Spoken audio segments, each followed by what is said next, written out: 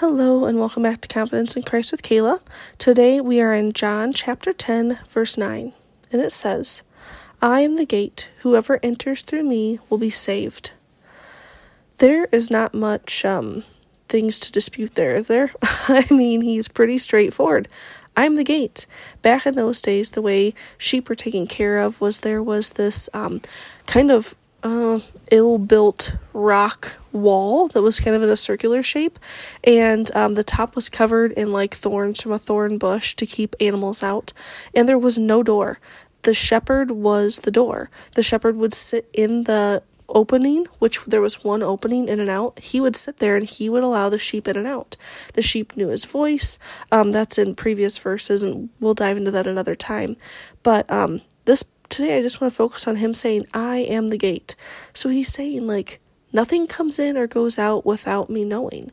I'm the one who protects. I'm the one who saves from anything trying to get in to this protective circle.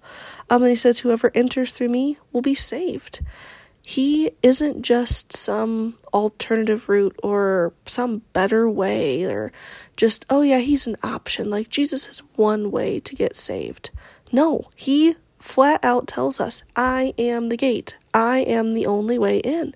There's no other way to salvation except through Jesus. And our world is trying to muddy that up. It's trying to offer all these different options. Like, options are good. Don't be exclusive. Like, how dare you say there's only one way to heaven? Like, that's so just mean. And how dare you?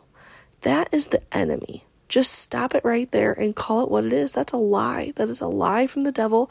And we have to stand firm in this specific scripture. Jesus is the gate. He is the only way to be saved. He is not an option. He is the only option. And standing firm in that is going to be hard. People will question you. People will not like you because you stand up for this. And guess what? It's not them not liking you.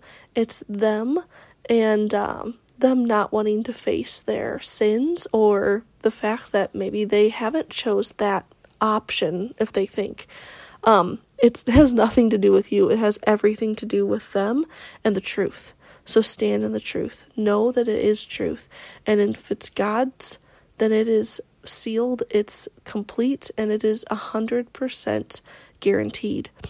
But I just want to remind you of that He's it, and he loves you, and he is the shepherd to protect you and to keep you safe, and knowing his voice and hearing it just makes it so we can follow him better.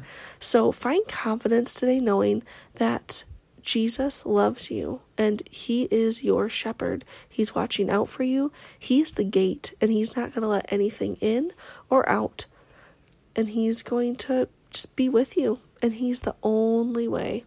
And you are sealed. You're sealed for heaven, and you're sealed by him.